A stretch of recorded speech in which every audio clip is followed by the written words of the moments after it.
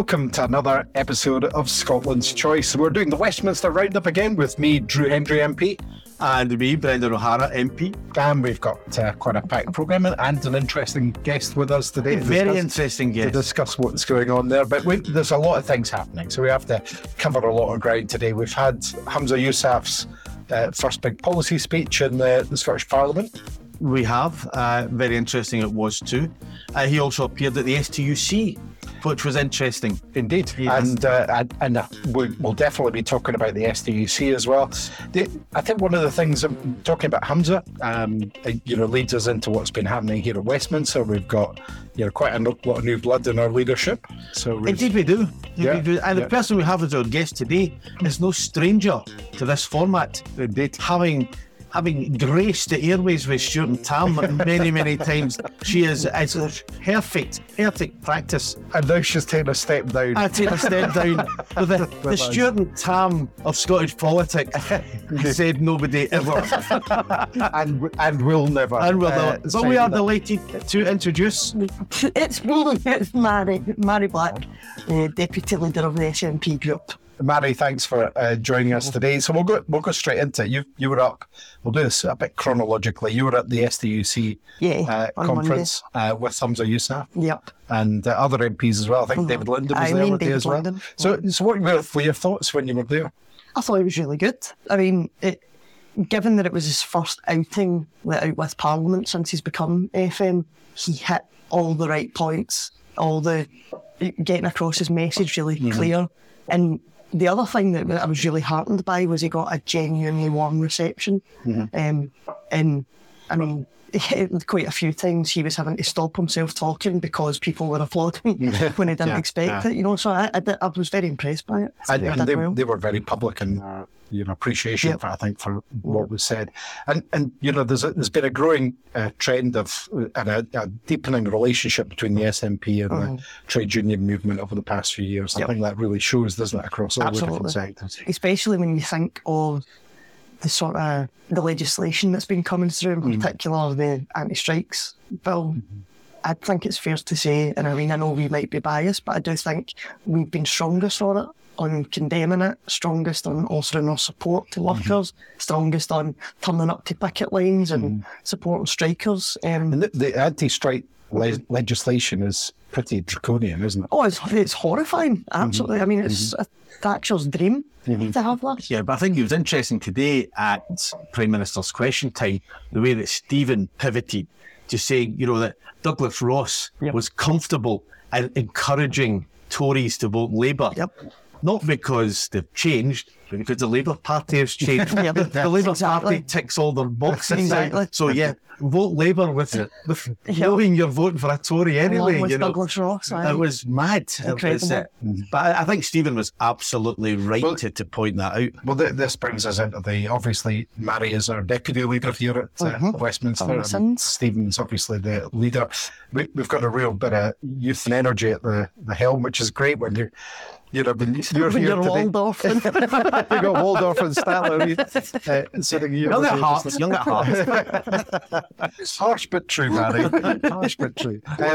So it's great that we've got that injection, I think, of youth and new ideas, and it's something we really need in here because it is pretty kind of stale, isn't it, at times? You look at some of the debates. I think it's what politics needs, and I think that what I'm hugely encouraged, that Mhairi's there and Stephen's there and Humza's there. There is a real generational change taking place within the party and within Scottish politics. And it's let's not beat about the bush. Let's not pretend it's anything other than a very, very difficult time for the party. And I think that Humza has come in.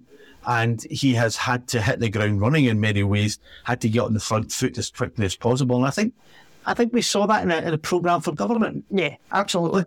Also, I think the way in which Humza's conducted himself and the grace and honesty with which he's answered all the difficult questions for him, I think is just a testament to him. And all of those things that people were saying, no, you need to listen to us about this, whether it was the deposit return scheme or whether it was, the highly protected marine areas or a range of other things.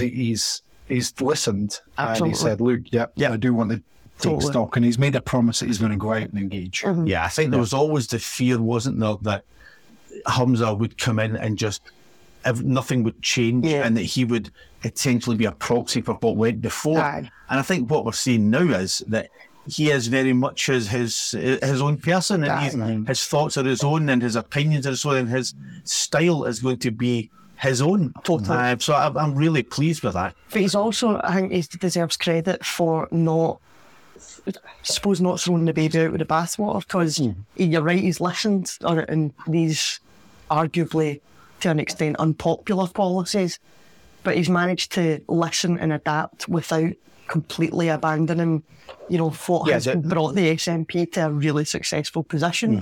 He's, in principle, he's still keeping the ship going in the right direction, I hope. And sometimes the right things to do are the difficult things Absolutely. as well. Absolutely. There is never an easy thing in politics when you're presenting change that has to happen. Yeah. But what I believe that he's done, and I'd be interested in your view on this, Mhairi, is that he's taken into account that people have very, strong opinions about some of the things that are going through just now. And he's taken that step to say, yes, we'll have a look at how that's done, and we'll take into account some of the concerns that have been raised here. And you just have to see from the Scotch whisky industry, from, and from others who are saying, look, he has listened. I think it's a great thing. Definitely, to be doing that in your first few weeks as First Minister, and against the backdrop of the difficulties that the party faces just now, I think more power to him. He's been handling it really, really well. I think so. And I've been an outspoken critic, unusually, because I am a party loyalist, my core, but I have been an outspoken critic of the HPMAs, the highly protected marine areas. From a constituency point of view, it would be catastrophic, I think. I'm very, very glad that he's listened, and there is now hopefully coming up meaningful dialogue and a genuine seeking to understand the impact that they'll have.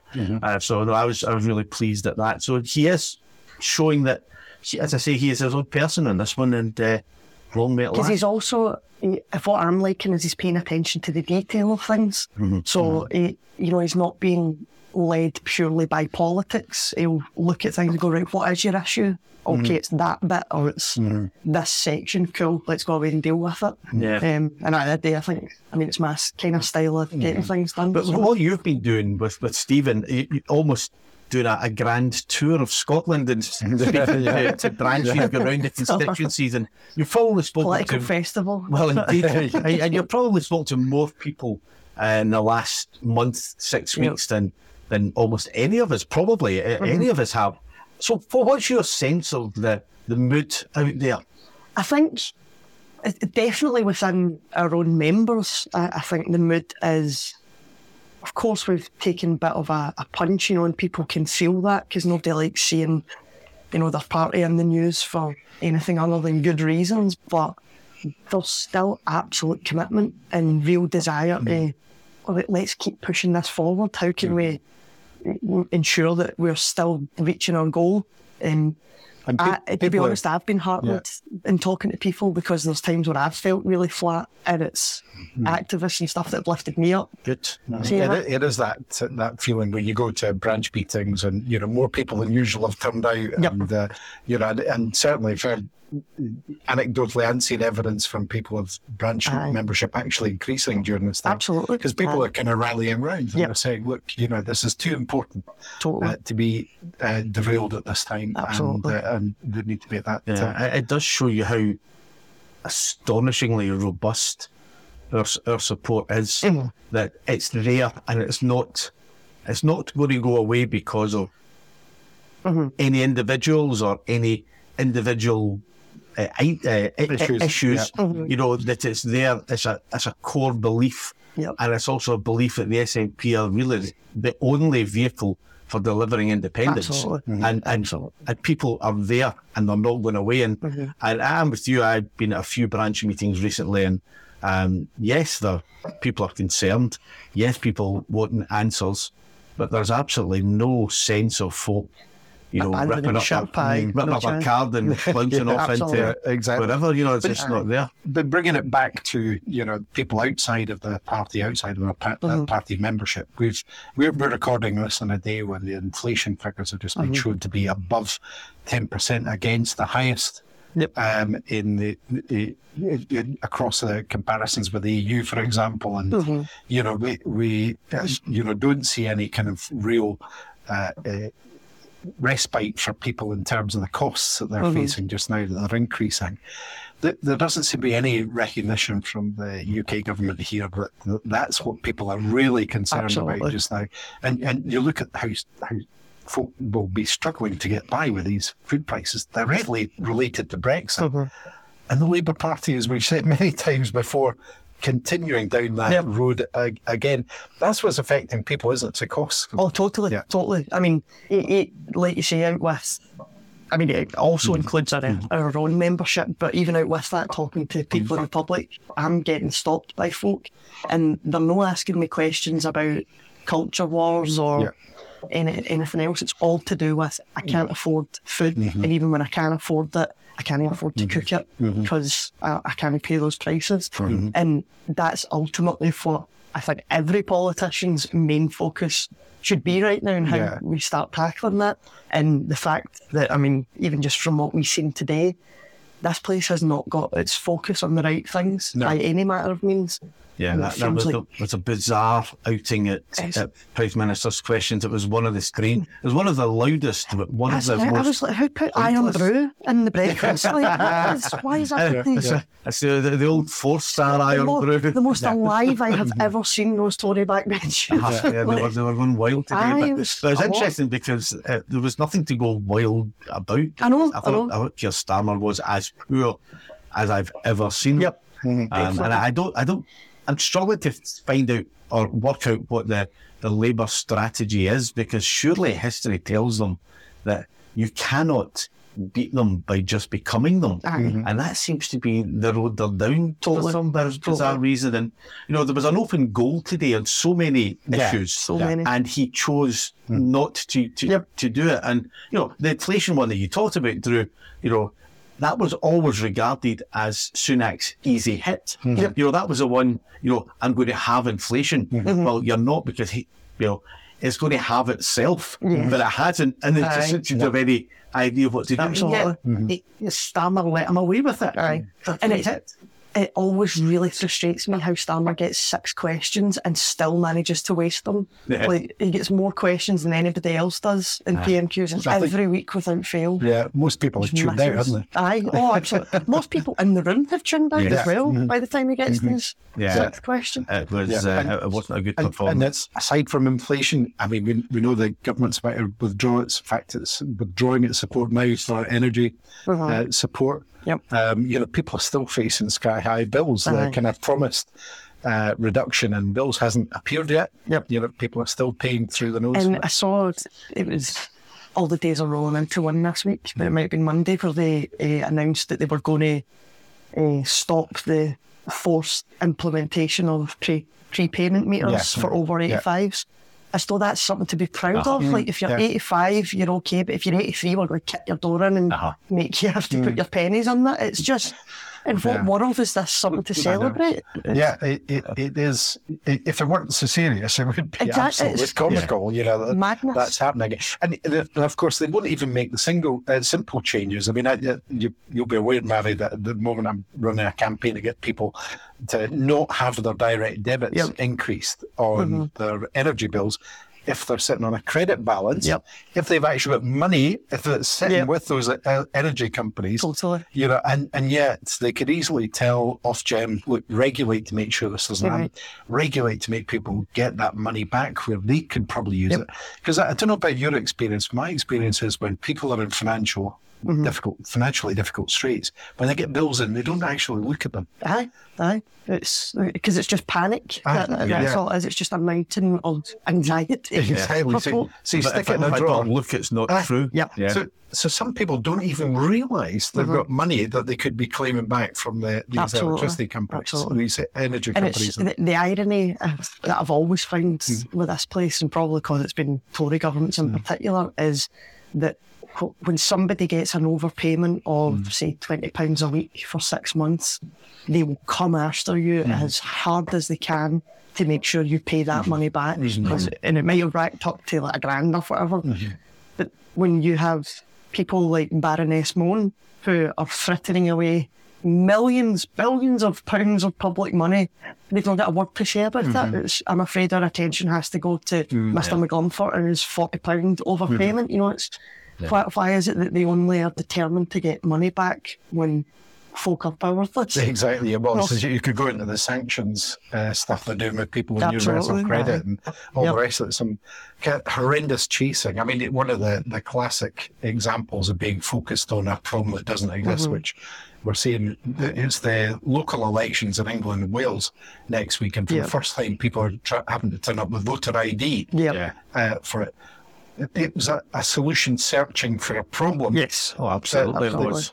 This has never been needed, and yet it's costing hundreds of millions of pounds to implement this, and it's going to stop people in primarily in poorer households and in poorer areas from voting. People who don't necessarily have passports and things like that. It's straight out of the sort of American Republican playbook. How can we disenfranchise people as much as we possibly can? Even down to the fact, you know, that your your over 60s bus pass will qualify, but you're under you're under 21s, won't you? It's as blatant and as awful as that. I mean, I was cabinet office spokesperson when this was all happening, and I sat as a member of the bill committee, and there was never once were we ever given any evidence from anyone that this was a serious problem that needed addressing. Now, there are lots of problems that do need addressing in the system, and nobody ever said that this was one of them. Exactly. And yet this was the one that they went for. And they are unashamed. Totally. It's so cynical. And another unashamed thing, I think it'd be interesting to hear your thoughts on this, Mhairi, as well as James Cleverly's. There's just him full stop. Let me go. His announcement that Scottish government ministers were now doing international engagement as they've been doing since the start of devolution, and indeed, actually, the process was there in the past that Scotland would have its own engagement internationally before devolution, but now they've got to be curtailed. Babysat by a UK government official. It's so blatantly obvious. It's just an attempt to. I think for me, reading between the lines, it's fairly obvious that they can see where the wind's blowing. Is it panic? I think it's got to be. It's half of it's panic, and the other half is just truly not understanding or caring about what's happening in Scotland. They just have no interest in understanding what the perspective is in Scotland, what the priorities are, why we do these things. It's just straight into, they're doing something good, let's shut it down because we don't like them. That's just... I think you're right. I think a lot of this is, we will do this because we can. Yes. And it's just flexing muscles for the sake of it. Now, will it make much of a difference? Probably not a huge difference. Could be very counterproductive for the UK balance of payments, because some of the biggest exports, positive exports we have going through the UK are actually Scottish food and drink, for example. I'm coming from Argyll and Bute. I mean, my goodness, I know that absolutely.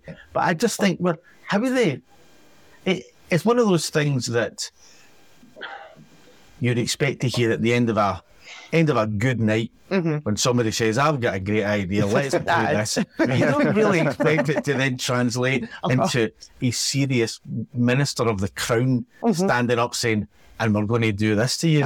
You think, "Oh, really, Joe?" It reminds me of when I was wee. I hated it because, if you can't tell, I loved arguing. If it still does. And it used to do my nutting when I would know that I had a point, but obviously my mum's brain was just fried. And how I would say, "But why do I need to just go, because I'm the adult and you're the child, so just do it." it's exactly the same That's what it attitude. feels like, yeah. It's that same attitude of, no, you'll just do it because we've told you to, and we have the authority. But you don't make that kind of decision, as you just said, unless you're fearful, unless you think, there's something up. And it really does show how, how petty they're willing to be over.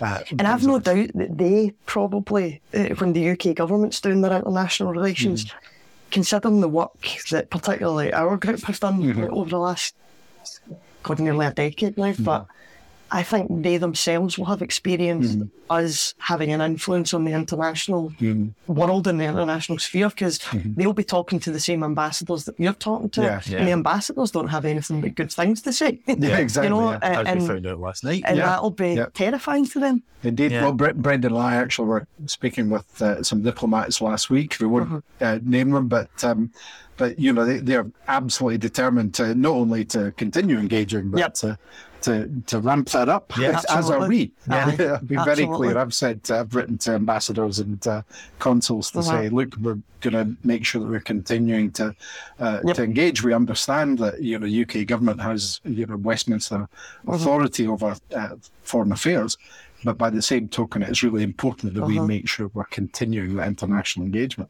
Absolutely. Well, absolutely. But you brought up the point earlier on that you enjoy arguing. No, I don't. No, I didn't. Say that back. And Drew talks about being petty and ill-informed. So it takes us beautifully to the football. And apparently, now this is a rumour, apparently there are more than one football team in Glasgow. Who knew? Right. The patronising old firm sitting in the I can only agree with you there. Thank you, Drew. Thank you. So no, apparently there's more than one football team in Glasgow, and Inverness is one as well. So I'll butt out here and let you guys battle this out. Are you trying to throw something between the thistles here? Well, as you might be aware, my local team for Inverness, the Badenoch and Strathspey, is Inverness Caledonian Thistle. The semi-finals in the Scottish Cup, so we've got that to look forward to. But they've also been on a tremendous run, and I think they've just leapfrogged another team. I'm trying to remember the name of the other team. Yes. The other team tripped up. That was another one. You're a Partick fan, aren't you? Yes, I'm Partick Thistle. Yeah. I know I've always been a Thistle supporter. I think my dad was never going to have it any other way, but it was more to do with the character building. Life ain't a bed of roses. You've got to understand failure to enjoy success. Scotland's international football, the Partick Thistle, and up till 2011 SMP. It's like used to losing. And so what are your hopes? I mean, we're getting to the end of the season now. It's really a sharp end. You're sitting fourth.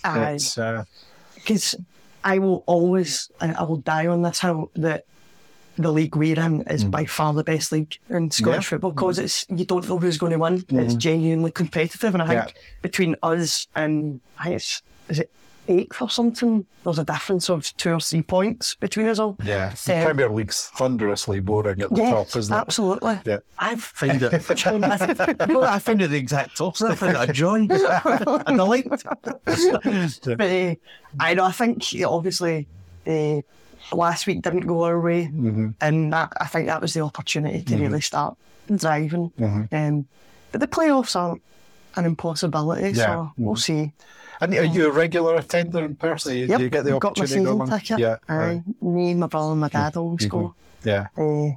It's so that makes up 50% of the crowd then, does it?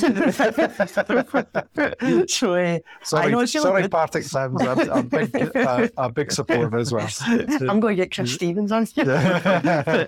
Yeah, no, I love going there. It's just it's the one place that I just get paid. Isn't it the case? And I don't know what your thoughts are as well, Brendan. But when you're at the football, you can't think of anything else but the football. It gives you that real break from everything else. Yeah, I actually find I think about the football when I'm not at the football board.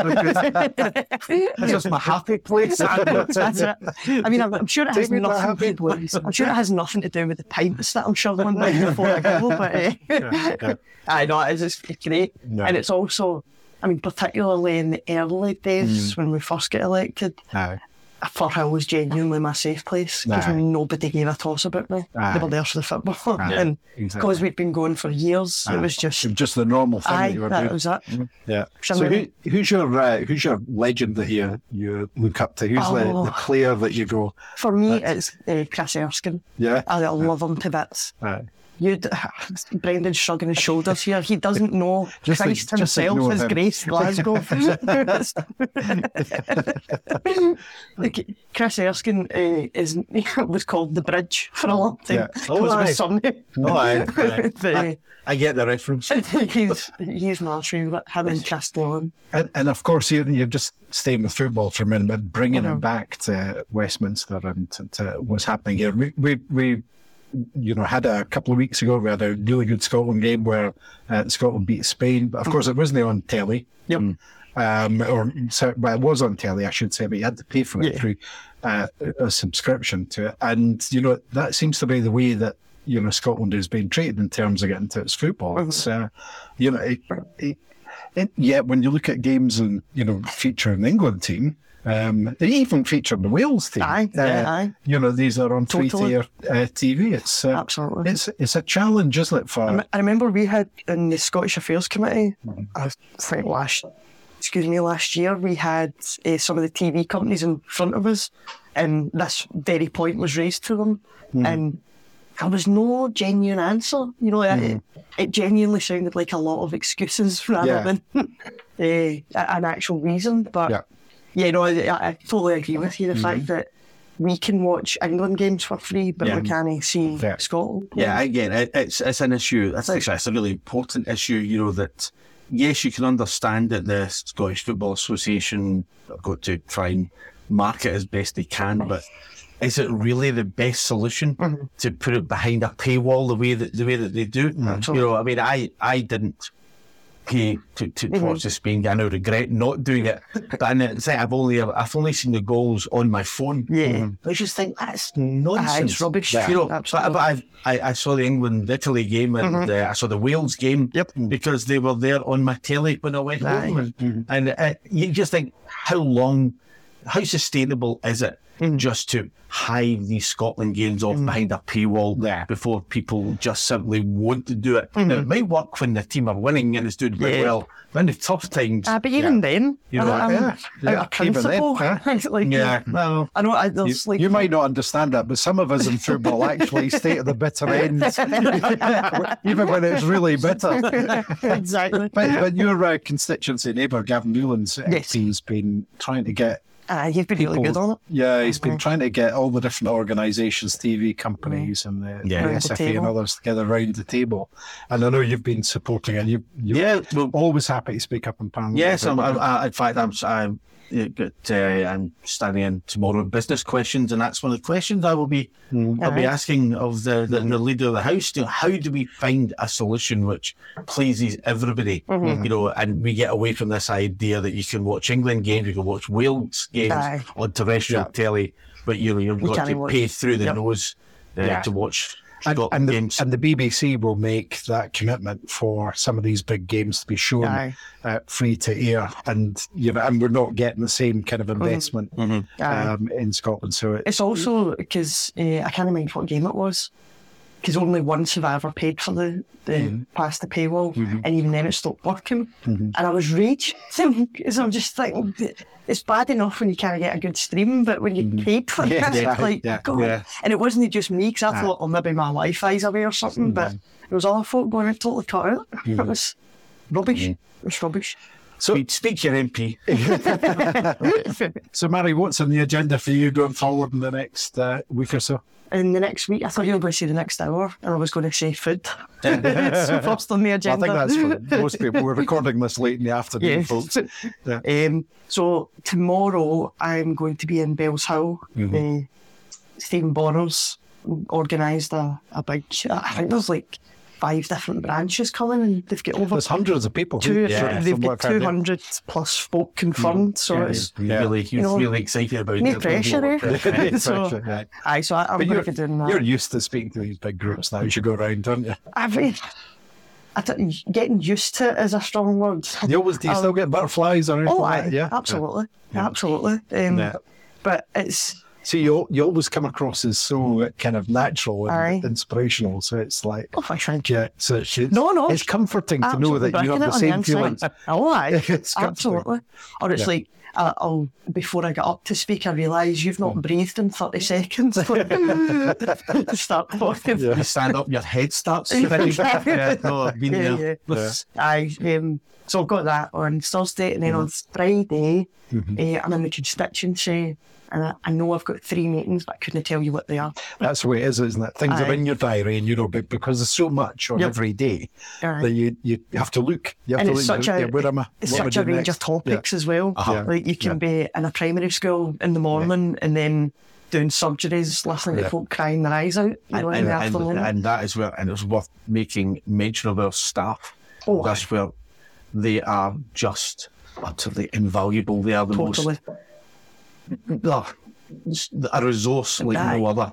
Because if it wasn't for what their staff do, my goodness, where would we be? Aye. It's I always tell them off or something like they're the ones that do all the work and I get all the credit. Yes. That's Yes, the same for all our set up teams, as. isn't Not wrong. No, Yeah. fantastic. Yeah. Fantastic. But maybe I push on. We better indeed. We have votes to vote on and votes to lose. And Tories to shout at. Yeah. So it just remains to say, Mhairi, thank you so No, much for you're joining welcome. us. Thank you for having And us. next time Tam and Stuart's invite you on, remind them just how good it No, was. I'm sorry, I've made better. The bar has been risen. Yes, it's been risen about an inch off the floor, I think. But yes, can I echo what Brendan said? Thanks very much for joining us. And Brendan, thank you for co-hosting again today. It's been a pleasure and a delight, as always. He was Brendan O'Hara MP. I'm Drew Hendry MP. Hope you've enjoyed this episode of Scotland's Choice. You can find more episodes of Scotland's Choice at scotlandschoice.scot. So join us next time. Thanks for listening. And won the Jags.